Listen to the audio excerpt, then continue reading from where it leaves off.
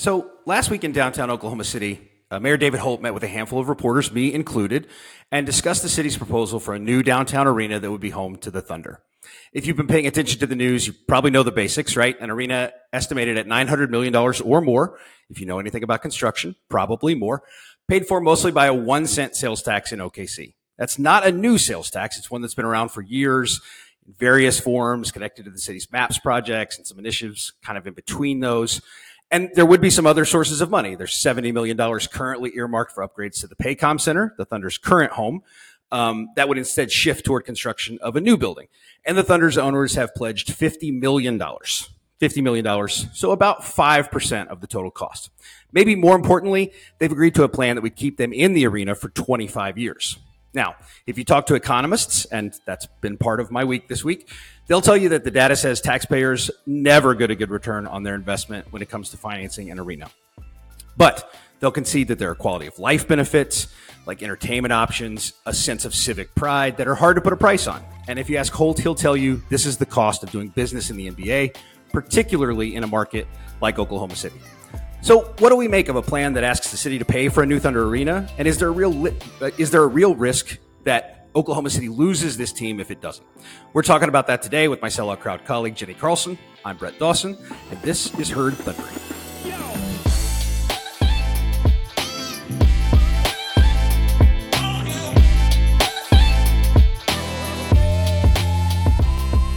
So Jenni, welcome in. Thank you, Brett. It's good to talk about the arena. Lots going on. I know. It's good to talk to you on a podcast again. It's been a few years since that happened, I would say. Yeah, but this is a good topic to start with. I'm happy to do it. Absolutely. So a lot going on with this stuff. And I think the best place to start is just last week, the city puts out this plan. They send it to the media, and it lays out what I just laid out, how they're going to pay for this. When they'd like to open it, 2029. Doesn't go into location. We'll talk about that in a little bit. But the primary thing is it would keep the Thunder for 25 years, and here's how we're going to pay for it. And so when you read that document, what was kind of your initial reaction to that? Yeah, I mean, obviously we didn't know what the total bill would be. And as you mentioned earlier, $900 million is the minimum. And because construction costs always seem to go up, not down, the likelihood of this approaching $1 billion is pretty high. And quite honestly, that's kind of a ballpark price tag for a lot of arenas nowadays. So that was one curiosity. What number would they come out with? But to me, that means they're going to do this right. I mean, the Paycom Center, we should celebrate Paycom Center because for the price that Oklahoma City has paid for that arena, it has gotten us 2 NBA teams. So let's celebrate the economy of Paycom. But then let's go ahead and realize that this is the price tag for a true NBA arena. So I was actually glad to see that they're not trying to undercut or do some sort of bargain basement price. But I also think the decision, which Mayor Holt alluded to this earlier in the summer, the decision to extend the MAPS tax, which we've had, like you said, we've essentially had in perpetuity now for decades, really. I think people are used to this tax. You know, it's not like they're asking somebody to shave a bunch of money off their budget to pay for this arena. It's going to be that sales tax that continues to carry over. So a lot to like. I know some people will say not enough given by the Thunder owners, some other things that I'm sure we'll talk about. But I thought all in all, this was a plan that a lot of people could get behind and really be positive about. Yeah, there's a semantic argument over whether this is a tax increase. The city can say it's not. Mayor Holt can say it's not a tax increase. This won't change. Essentially, the current 1-cent sales tax will expire. I think it's 2028. I should probably know that. And then this one will kick in. This would happen right on the heels of that one. And that's the way it's always kind of been. As you mentioned, it's been a piece of the MAPS projects for a long time. And as Mayor Holt said last week, not only that, but there are little sort of side projects in between the maps, and they've always kind of filled in there too. So they had a Safer Streets initiative that was part of, and it just stays. So I think the expectation is the city's probably going to vote to pay for this. It goes in front of the city council on September 26th, assuming they approve it. And there's no reason to think they won't. It would go to a vote of, city taxpayers on December 12th. And I think there's every reason to think that they're going to do this because they've always done it. They've done it for the things that they want. Now, I was interested, and I know you've done a little bit of this too in the last week. I didn't have a ton of context when I got that document and when we talked to Mayor Holt about it last week. There have been a lot of arenas built in the past, 10 or 15 years, and this would put the Thunder on the low end in terms of what they're contributing. And I wonder how that strikes you, that if you see that the Bucks, for example, a team that was, I think, in a real position where it could leave Milwaukee without a new arena, did put up significantly more and a significantly higher percentage of the cost of that arena. Yeah, for sure. And Milwaukee is one I dug a little bit deeper into. And obviously, we're not there, so we don't know all the ins and outs. But that was a situation, you're right, where I think a lot of people in Milwaukee were very worried, including the owners of the Bucks, that they might have to go. And as I mentioned earlier, this tax that's been proposed for this deal will be a continuation tax. They actually took money out of the state's education budget to help pay for that new arena in Milwaukee. So to kind of balance out taking this money from the state, I think the owners felt like they really almost had to do something pretty big to, balance out the real pinch they were putting their taxpayers in. So not to say that, Oklahoma City taxpayers are paying nothing, but the MAPS tax, the way it's set up, the way I understand it to be set up, it's not just people who live in Oklahoma City, own a house here, rent a house here, whatever. It's people who come into the city, who buy things, so this is a tax that isn't just being paid by Oklahoma City residents. It's being paid by anybody who comes here. So it's not necessarily just all on, the property owners in Oklahoma City. So I think, it's a little bit different. So I think you're right though, Brett. I mean, I think some people would say, where's more money? We want at least 10%. We want 20%. And, that's not the reality here. It's not, I think you have to look at every situation a little differently. You talk about ownership or, what does the team get out of the deal? This is still a city owned facility, still a city run facility. So in terms of the Thunder having, ultimate sway or ultimate say, obviously they're going to hold open the dates for the games, for playoffs, those sorts of things. But I think it gives the city some flexibility to be able to say, here are the concerts we want to bring in. Here are the other things we want to bring in. So I understand that, it'd be great if the Thunder owners gave more. But truthfully, I didn't think there was probably much a chance they gave more than 10%. And you and I have talked a little bit about this, Brett, and I thought you made a great analogy about a smaller market like Oklahoma City as it relates to this arena deal. Yeah, I mean, you think all the time, people would say, like, when you go out and sign a guy like Patrick Patterson, somebody would say, well, you might have had to pay him a little more than he would have gotten somewhere else. This happened before when New Orleans gets a free agent signing and maybe they beat somebody out. It's very common that you just have to overpay a little. And I don't think this is not the same. We're talking about a couple of $1 million more versus, hundreds and hundreds of millions more. But I think the idea that you're in a smaller market, and not only that, but that there are sharks in the water, so to speak. I mean, what David Holt said is, for people who don't know, I think most people do, the Thunder's lease with the city is done. It expired. So they signed a 3-year extension of that lease. In 2026, as David Holt will happily tell you, not happily, he'll readily tell you, quickly tell you, nothing is binding the Thunder here. There's no reason for them. There's no contractual reason for them to stay. And so what you have is you have Seattle, which has now the equivalent of $1 billion arena after the renovations it made to get an NHL team. Funny to bring them into this discussion, but they're there, Seattle. Las Vegas is going to build an arena like this. You have markets that would like the NBA that could approach the Thunder in 3 years and say, you don't have to pay anything for an arena. Forget $50 million versus $150. We'll give it to you for nothing. Walk right in. Let us have a team. Let us have Shai Gilgeous-Alexander and Josh Giddey and Chet Holmgren to start a new franchise with in our city. You don't have to pay a dime.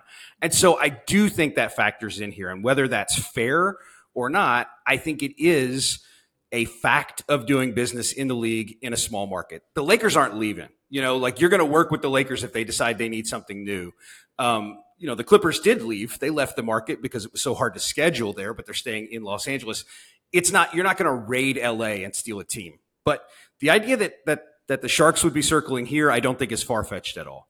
Well, and I think a lot of people in Oklahoma City, they see the ownership group and the way it's been structured, and it has been structured in a way to really kind of bind the Thunder to Oklahoma. I mean, I think that was done purposefully, not just one or two owners. You've got a group of owners with different percentages. And so it really binds the team and the ownership group together.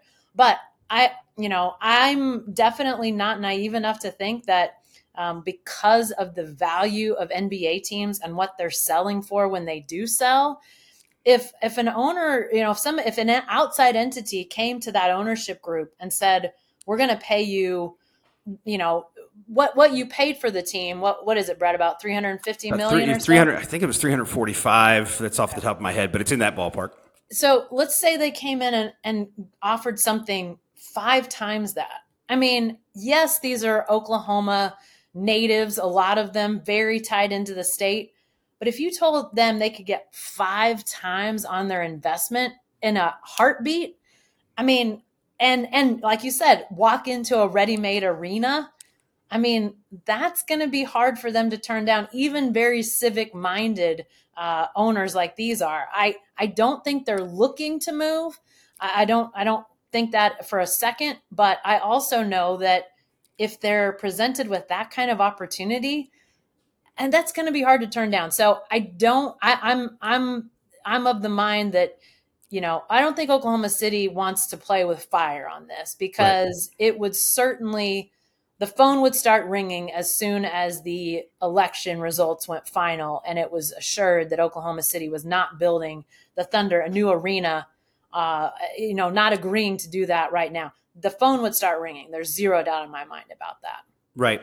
There's a devil's advocate stance here. I know some people will say, well, what you just said about what they paid for the team versus what it's worth now, and it's $1 billion to get in the door on an NBA discussion. So if an ownership group wanted to come in, they're not coming in at less than $1 billion, most likely. Some people would say that's the reason why these owners should give more. They've made such an enormous profit off of this that they should give that profit back toward this arena if they want it. And I do understand that line of thinking. It makes perfect sense to me. I understand. It is not necessarily the reality of the situation, because if you just think about your own life and somebody says you can pay $50 or $150, you're probably going to pay the $50. The other side of that, as Mayor Holt has pointed out several times, Oklahoma City has built several downtown arenas, nothing quite to this scale, although, the then Ford Center was a big deal when they built it, and in an effort to draw a team, probably an NHL team. We'll talk about that in a minute. But they've done it without any money from a team because they've never had a team. So just the $50 million, it may not seem like a lot compared to what the Bucks ownership paid, or the Kings ownership, or the Rockets in the early 2000s when they kind of flirted with leaving. But it's money the city's never had to work with. And the city has this ready-made sort of sales tax to pay for a project like this. And so I think from his perspective, it seems great. Hey, it's $50 million. It's $50 million we wouldn't have had otherwise. No, I agree with that. And like I said earlier, my expectation when Mayor Holt over the summer at his State of the City address mentioned that the Thunder ownership group was interested and was going to contribute something, I don't know if I ever thought a $100 million part in this was likely. I thought it would be south of 100 million. So I didn't know how far south. I didn't know if they would try to get to a 10% level, with this $900 million price tag, whatever that was. We weren't sure what that number would be, but would they try to get to, say, 90 million, say they're paying 10%? They obviously did not get to that point. That might be a number that if you got to 10%, people would say, okay. But I think that, what you said is right. The fact that you've got the Thunder ownership being willing to pay something, you've got some leftover MAPS money that you're not going to invest in the arena currently. They've already started to set that aside and say, we're going to nest egg this. So they're going to have something like 70 million that they're not going to spend in improvements on the current arena. So I think that it's not like Oklahoma City is starting from zero. And I know we're going to talk about this as well, Brett, the where of all this. If they pick a plot of land that the city already owns, I know there are people that are economists that would say it's not free because you're using it for something and you're not using it for something else, but it's still downtown property that Oklahoma City is not going to have to shell out money for. And that doesn't change. They would have to pay money to get some other plots of land downtown. If they use one of the plot of land that's already theirs, that's money that they don't have to put out to get that land. Yeah, and economists talk about that quite a lot, as I'm learning this week, that if you do have to buy some plot of land, you've also, not only that, so let's say they could build on the parking lot across the street. That may not be the location. To be clear, what David Holt says about locations is it'll be downtown. That's important to this city. We don't have a lot of sprawl here, so you're not putting an arena in Edmond. That's not going to happen here. It's going to be a downtown arena. So if they move over to that parking lot, they're not only taking city property, but they're not booting a business or somebody that pays property tax. It's a very important thing that comes up when you talk to economists about this is what happens. You're trading one property tax for another property tax. All that sort of stuff matters when it comes into when you factor all this in. Economists, I'll say it again, and I'll be writing about this. They would tell you the city never gets its money back. The taxpayers never really get their money back. What the taxpayers should hope to get is, do they enjoy this time? Is this a thing they like doing? Because what economists say is that doesn't really generate money. We think of sports as generating money. What an economist would tell you is it reallocates money. So you would spend your entertainment dollar on something. You're just spending it on the Thunder, so maybe you're not spending it on the movies or whatever else. That makes sense to me, but I think there's a little bit of pushback there because what if you really love the NBA and you spend your dollars in Dallas instead or what? I think there's some pushback to that. I don't disagree with the economists; they know a lot more than I do, but they'll tell you the main thing is there is this pride, there is this desire to have a team, and certainly here you talked about the connection to the city. We all know this. It's well documented that every Thunder player, some of the rookies before they're even drafted, just the rookies who come in to work out, they go to the Memorial Museum. They get this experience. They want to be very connected. And a thing that I think when we talk about the Thunder ownership group and the $50 million, which is really easy to fixate on, I think the other thing that's really important in this agreement is the 25 years. Because, one of the things that David Holt said the other day is like, one thing I can tell you for sure. The people who own the Thunder won't own the Thunder forever. We're mortals. Every team changes hands. It happens. And so the idea of locking in a long-term lease when you have these owners who are sort of civic-minded, who are kind of connected to Oklahoma, the idea that you would build a thing that is worth, and as he has pointed out, and as anybody will tell you, the Paycom Center is not an arena that will get you a long-term lease with any NBA team right now, not the Thunder and not another one. To have that lease, to have that contract sealed where it'd be 25 years from the start of the arena. So they'd stay until the arena is built and 25 years additionally. One, it's a generation more of the Thunder. The Thunder is even more of a fixture, but also like that ownership groups that comes in from somewhere else, they can't move the team over that period of time. So it's not just that these owners would be committed to stay there, but somebody else would as well. Yeah, and 25 years, this is something I did look around for, which I'm sure you've done some research on this as well, Brett. But, the 25 years looks on the high side. I mean, it's not – this is kind of what teams do when they get a new arena. So I thought it was really good to see that – I think I saw some place that somebody did a 30-year lease, but they might have – Dallas. They might have kicked that in before the arena even opened. I can't remember. But, so, 25 to 30 years when you get a new arena is pretty standard. So I was glad to see that number. And, when you think about 2050 or, some approximation above that, we're all going to be a lot older at that point. It's like, wow, you start to think how far that is out there and just the impact. You mentioned this before. I want to backtrack on it just a second before we talk more about 25 years. But you think about the impact of this team on the city. And I was reminded of that actually this summer by somebody who did not grow up here, that being Cason Wallace, the rookie point guard coming in this draft class. Grew up in Dallas, obviously not far away from Oklahoma City, but with a very good Mavs team when he was a kid. Obviously, some of their best teams were in existence when he was growing up. And yet he loved the Thunder. He loved Durant. He loved Westbrook.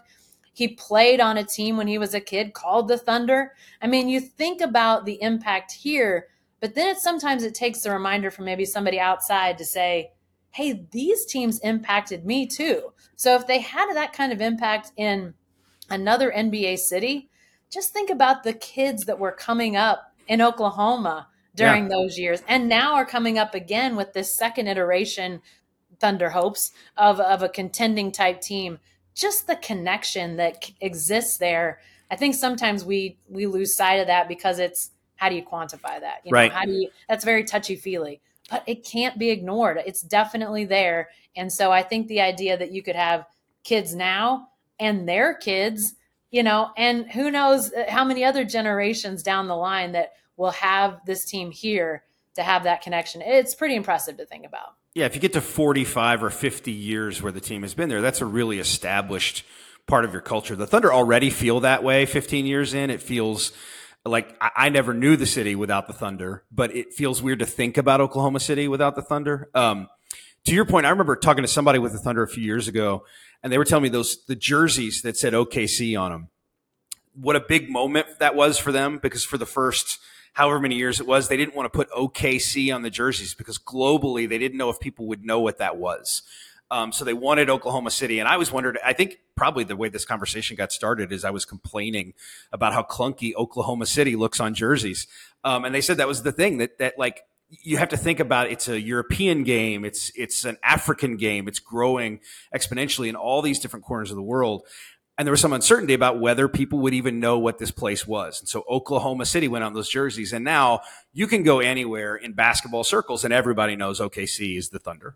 Yeah. Yeah. I mean, and that's still weird for me to think about. And I know if you talk to David Holt, the mayor, for any length of time, he'll probably tell a story about somewhere he's been and OKC and the Thunder have come up, but it's true. I mean, the connection that the team has had beyond the borders of Oklahoma, you can sometimes lose sight of that. And, if you travel anywhere, it never ceases to amaze me when I'm somewhere totally unexpected and see Thunder or a jersey or people, or when you say you're from Oklahoma, people want to talk about the Thunder. When you're here, sometimes you think, Sooners, Cowboys, the college scene, which is obviously great. But that Thunder connection, people want to talk about the Thunder. And it's sort of, you have to sort of step back every once in a while and remember just what a big deal the NBA is beyond the borders, what a big deal this franchise has become beyond the borders, because I think it's definitely a success story.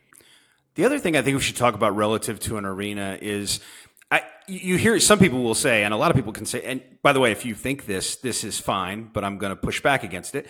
They would say this is a 20-year-old arena, and that's fine. 20-year-old arenas are not that old. You don't need, what more do they need? And I would push back a little bit and say, one, you probably haven't seen a lot of other arenas. If you have, my apologies, but if you've traveled the NBA, you know a little bit about what isn't there in terms of, there's a couple of things, and there's some stuff that everybody wants, right? Concourses should be wider because people want wider concourses. They want more options up there. They want more restrooms. Everybody wants all that kind of stuff. That's true in every arena. Square footage wise, it's the smallest arena in the league, and there is a benefit to having more square footage. That's not something you might notice day to day other than those concourses. But in terms of the number of events you can put on, the kinds of events you can put on when you're hosting NCAA tournaments and you need all that space in the bowels for media rooms and all that kind of stuff, that stuff matters. There's also some fan experience stuff that David Holt pointed out to me, and I know you've heard this as well. This was built a little generically. And at the time, in the early 2000s, the idea that if the city was going to get anything, and Mick Cornett has told me this in an interview before, the idea was they'd get hockey. If they got a franchise at all, it would be hockey. In fact, Mick Cornett told me on the record that he would talk to David Stern, and David Stern would kind of be like, I'll work with Gary Bettman. I'll see what I can do, but you're not getting a team. Everybody knows the astronomical odds of, Katrina and the availability of dates in the city and all that kind of stuff, the way it aligned, all that stuff had to happen to make this happen. But the idea was that it would be hockey. And what David Holt has told us is that in part, that means it was built as a hockey arena. And that's different in terms of just the orientation of seats, that hockey seats are more aligned toward the goalies. So that's what you're designed to look at. And basketball seats should be a little more angled toward the court. And so that there will be some subtle experience upgrades from getting this as well. Yeah. And you're right. I mean, I think if people think that Paycom Center as it sits right now is a long-term solution, I mean, when you're talking about arenas that have been used for a long time, it's because they are iconic. I mean, the Madison Square Gardens. And remember, Madison Square Garden just underwent a $1 billion renovation. They replaced every seat, the whole bowl. Everything about the garden is different than it was 10 years ago. I mean, and I referenced this in a piece I did. I talked to Juan Guerra, who is a Thunder fan extreme. He's been to every home Thunder game. He has seen that arena from almost every angle as a fan, but he goes to away games occasionally. And he told me, and I didn't actually know this during that renovation, Brett, you may have seen it at the Garden, but they put up a sky bridge, which is basically like a suspended seating area with like bar stools at the front, which frankly, as somebody who's a little scared of heights, I'm thinking, nope, not for me. You can see it from the media seats, and I find it terrifying just to even look at because the media seats are pretty high up there. Please keep the media seats at the new arena, Thunder. Thank you. Something that doesn't give us the fear of falling out of the press box. But I mean, so the older arenas that exist, a lot of them are historic. I mean, you're talking about Boston. You're talking about Philly's about to get a new arena, for crying out loud. I mean, we're not talking about some of these places that have had historic arenas. They're still moving to newer places. So it's part of the way that it goes because they need more revenue streams. I know people, when you walk in as a fan, it's really easy to walk in, go to your seat, maybe not see what's the problem here. You know, I got a good seat. This looks like a fine arena. I can see the game. I can see the players. I got the scoreboard. Everything looks pretty good from here. But when you start talking about revenue streams and suites and signage and just all of the things that go into providing for a team, it has to be a lot of space. And Brett, I mean, we haven't talked about this, and this probably takes us off on a tangent that neither of us are ready to talk about, but the Thunder does not make a lot of money from its TV deal, its local TV deal. And you talk about these teams in Miami, New York, LA, they're making a gazillion dollars off of their TV deal. The Thunder's not going to do that because it's of the market size. So one of the things that they have to find to sort of supplement and help with that is in arena. And it's the thing that drove the Sonics out of Seattle. They had an arena that didn't have enough revenue streams. So we need to learn a lesson. This franchise moved because its arena was inadequate. It came here, yes, with an arena that long-term would not be adequate, but now's the time for Oklahoma City to give it an adequate arena moving forward, and that's what's on the ballot with this new arena. Yeah, I think that's just so important to get to a point where, again, I think the most important piece of this from the Thunder's perspective, if you want to say they should throw in more money, that's cool, but I'm not going to push back against that idea at all. But I think the longevity piece is the most important piece from their end.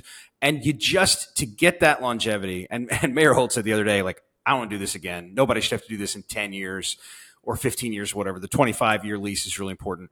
But I think that's the thing is, like, you've just got to have the arena if you want to have the team secured for a long period of time where you don't have to worry about being Seattle or, Sacramento. For years there was flirtation. Are they going to go to Anaheim? Are they going to go to Seattle? It was always something or other. Vegas is always going to come up as this happens. And so I do think it's harsh, but it is a cost of business in the NBA situation to say, like, if you want to keep the team, again, it's not Brooklyn.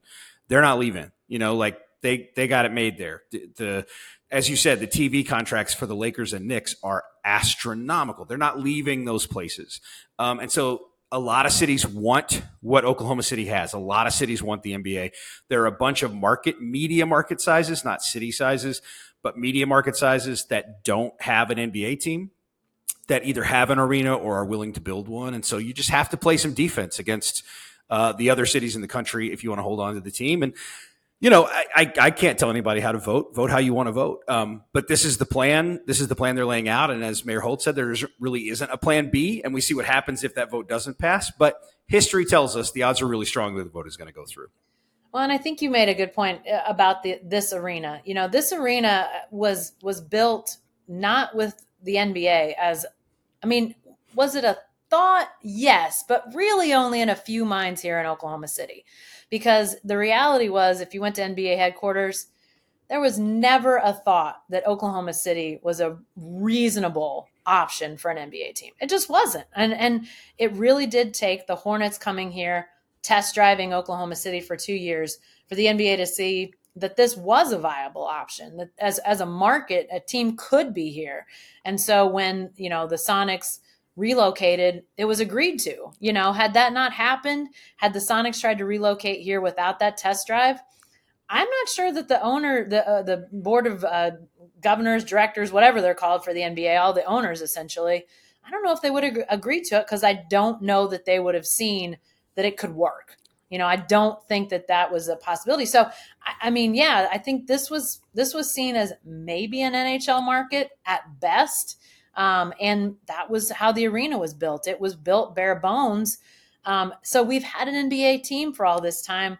We don't have an NBA arena. And you're right, Brett, what you said earlier, if you go to a few other NBA arenas and you feel how it feels in that arena, it feels different than Paycom. And Paycom has got when it gets going, it's a great vibe, but Absolutely. It's not just about that. It's about other things. And so Oklahoma City has never had that. People, there's thousands of people who've been to Thunder games and really have not experienced that in a true NBA arena. And it's going to be so fun to see that happen one day. Yeah. And it doesn't have to be the Chase Center, the palatial, whereas go to Indiana and feel how that place feels like it feels like an Indiana basketball. Like it feels like a really big high school field house. You know, I don't know what the Oklahoma vibe is, but I hope they find it if they're building this arena, that they find something that makes it feel uniquely Oklahoma and makes it feel like an NBA arena and gives it that sort of, vibe, that sort of feel.